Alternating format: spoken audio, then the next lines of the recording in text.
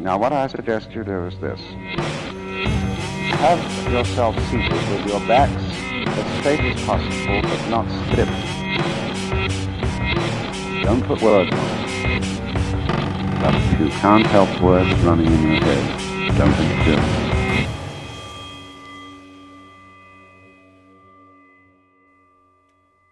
Hi everyone, I'm Chris with the Super Dharma Bros. Today I'm doing a solo talk on sex and Buddhism. Ooh, exciting. Um, so yeah, so sex and Buddhism, for whatever reason, in the West isn't something that's discussed that often. And while we have like talks and essays on like literally every other part of our lives as Buddhists, the sex thing doesn't come up a lot. Um, and many interpret that silence as a sort of laissez faire attitude, which I think in the West is pretty much how Western Buddhists have approached sex. Because Buddhism has strong ties with academia here, you kind of almost find that the sexual attitudes of most kind of like boomer generation Western Buddhists and Gen X Western Buddhists kind of fits with whatever the general liberal attitude towards sex is at that time. However, traditionally, this isn't always the case, and it really depends on the tradition you're talking about. But I think it's important that as Western Buddhists, we acknowledge and kind of look into this more so that we don't kind of have this ideal vision of what Buddhism is and then have that ruined when we find something that doesn't fit with our idea of what we thought Buddhism would be. So in the Pali Canon, Theravadan Buddhism, like what Kevin practices, sex is pretty much either expressly forbidden by monks. For lay people, it's regulated, but it's regulated pretty much around whether or not the woman in the sexual relationship is protected by her family or not. There's some other things, but that's the main one. Or otherwise, pretty much sex just isn't discussed too much. In my own tradition, which is the Vajrayana or Tibetan tradition, you do start to find that there are regulations around sex that start sounding like Judeo-Christian ones. So we do have teachers and, various degrees of monks or priests who can have sex. But you do start to see things like no homosexuality among men. For whatever reason, women get a pass on this one. No non-reproductive sex. So like all the fun things you do around sex. And even edicts on only having sex at night and limiting the number of orgasms and things like that. And while it's tempting to think that like that poly thing we talked about earlier sounded so much better, the reality is that like a lot of that wasn't built so much on consent as it was built on family dynamics and property rights around women, which I feel dirty just saying that sentence. So yeah, it's kind of clear that if that sounds irrelevant to our time, I think it's because it is. Most of it is. And when His Holiness Dalai Lama was asked about this exact sort of thing and whether he would take the steps to change those attitudes towards sex, he had this really kind of nuanced response, which was that he thought that if Buddhist communities wanted to take those steps, that they should sit down, discuss them, and take those steps to removing those things. But he acknowledged that it wasn't his choice to unilaterally do that for the Tibetan traditions that he is a figure in.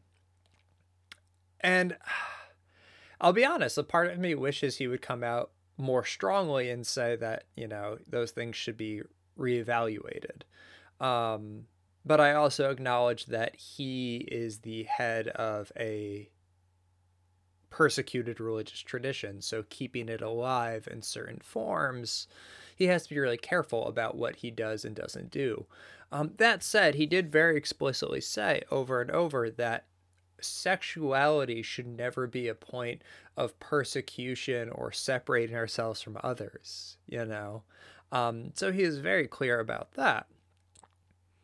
But I think that that clause he had about, you know, that individual modern communities need to establish and decide how they feel about sex, frankly, makes me feel empowered to speak about what I think Buddhists should be thinking about around sex in the West and what a kind of Western concept of Buddhism and sexuality might look like here. And these are my own ideas, but I do, and there are other ideas, you know, but they're my opinions, I guess. But I feel like we can be having these talks and we don't necessarily have to fully rely on what was said before. I think we need to look at what was said before, but we don't have to just go, that's what I'm doing and believing, and that's it. So I think a Western Buddhist perspective on sex is one which can recognize the place for sex and sexuality to be healthy and natural, but also understands the power and gravity that can surround sex. However, like all things, we should understand that our understanding of sex cannot be guided by generalized edicts or prohibitions, but must be understood person to person, relationship to relationship. On a strictly moral, interpersonal end, it is clear our sexuality should be guided around principles of consent and concern. That's relatively simple. But we must also recognize that so much of our sexuality is our own experience with it. So, our sexuality and our sexual urges, like any other part of us, are biological. They're integral to the human animal that we are. Like any other part of our biology, each person's relationship to sex is unique, existing on this vast and changing spectrum, both changing in how we as humans understand it, but also we, as we understand our own sexuality, can change throughout our life. And I think if we don't understand, or if we repress or deny our sexuality, it's likely we can become unconsciously trapped by it or affected by it. I think denial or idealism is always kind of the enemy to mindfulness in a way. And as we've talked about before, mindfulness is such a key part of almost any Buddhist practice. Even if it's not just meditation, it's being mindful, being honest with ourselves and what's going on in ourselves. However, I think we shouldn't make the mistake of thinking that the exploration of our sexuality is the final frontier, that it's the place to find ultimate identity and liberation. Rather, we should aim to view our sexuality as just another dimension of our life, a place where our practice can play out beautifully should we be mindful of it. So, what does mindfulness around sex look like? For those who experience a desire for sex, we should be asking, how much of this is a bodily human desire for sex, and how much of this is a narrative or a story I'm telling around sex? How much of my sexuality is about sex, and how much is about notions and concepts I hold about sex and my partners? How much of it is an idea I hold about myself? And that's the dog barking. Okay, I think he's done. So look at so much of our art around sex. There's these longing, romantic, idealized, almost desperate and devastating stories of power and allure and longing and like all this. Or there's using sex as this symbol of greatness, of prowess, of wealth, of being desirable. But almost none of those things are sex. They're ideas around sex. And when sexuality goes wrong, when it becomes hurtful to ourselves and others, when it becomes predatory, how much of that is tied to a person's basic sexual drives? And how much of that is tied to larger ideas and narratives around power, around control, around self aggrandizement that that person has? How often are we bending our sexuality to reflect a story that we want to be true about us? How much are we actually sitting and just listening to what our bodies want? So when we sit and look at sexual feelings that arise, we should ask, how much of this sexuality? How much of this is sexuality? How much of this is the ego's attempt to dig in, to identify, to hold on, to feel real and in control at that moment?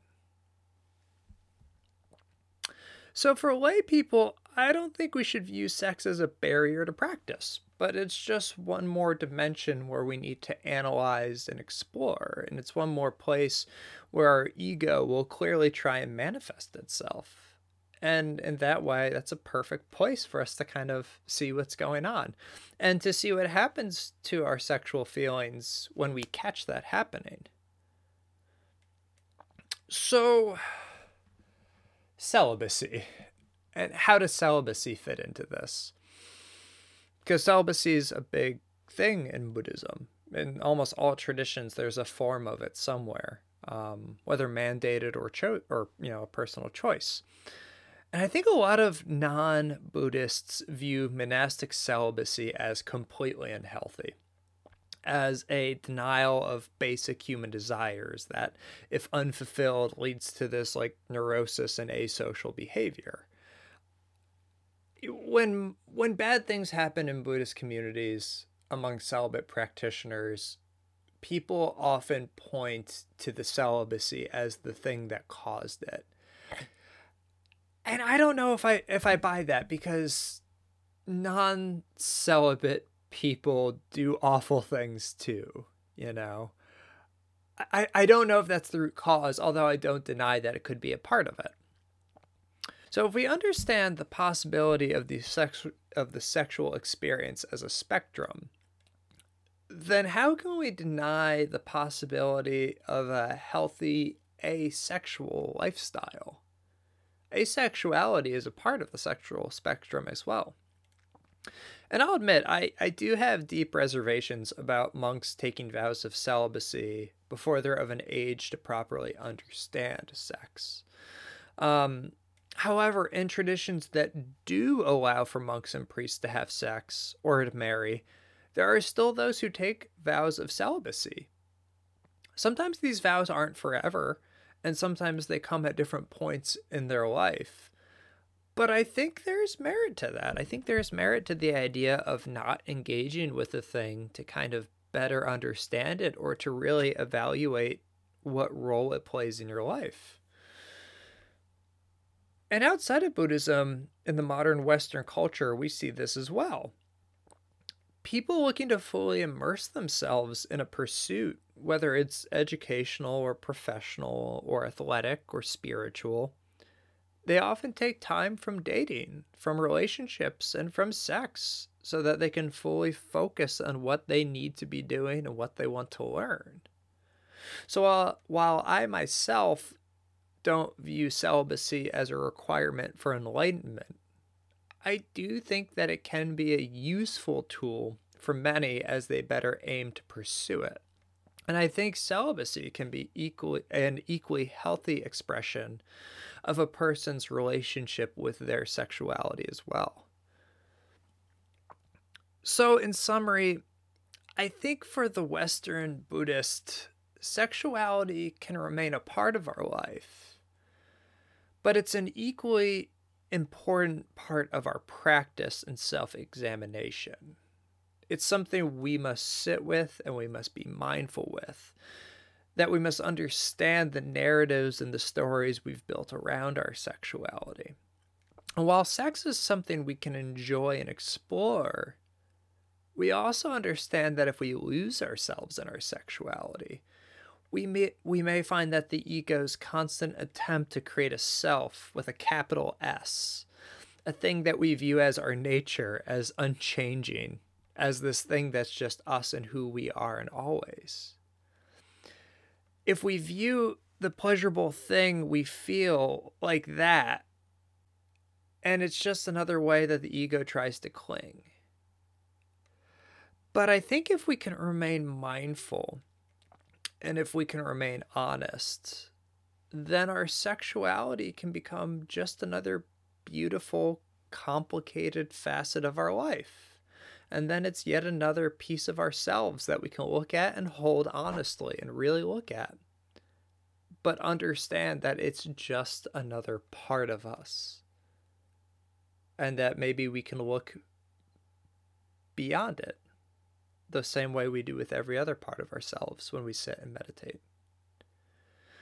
So those are my thoughts on sex and Buddhism. Definitely feel free to share your thoughts and opinions, things you like, things you didn't like. I'm going to list a couple of little sources in the notes. And yeah, I'm hoping soon to do a talk on relationships in Buddhism, because that's another thing that comes up and clearly ties into the sex thing. So yeah, so it was good talking. Yeah, I hope you're all well, and I will undoubtedly talk to you soon. So thank you very much. Bye. Now, what I suggest you do is this. Have yourself seated with your backs as straight as possible, but not stiff. Don't put words on it. But if you can't help words running in your head, don't insist.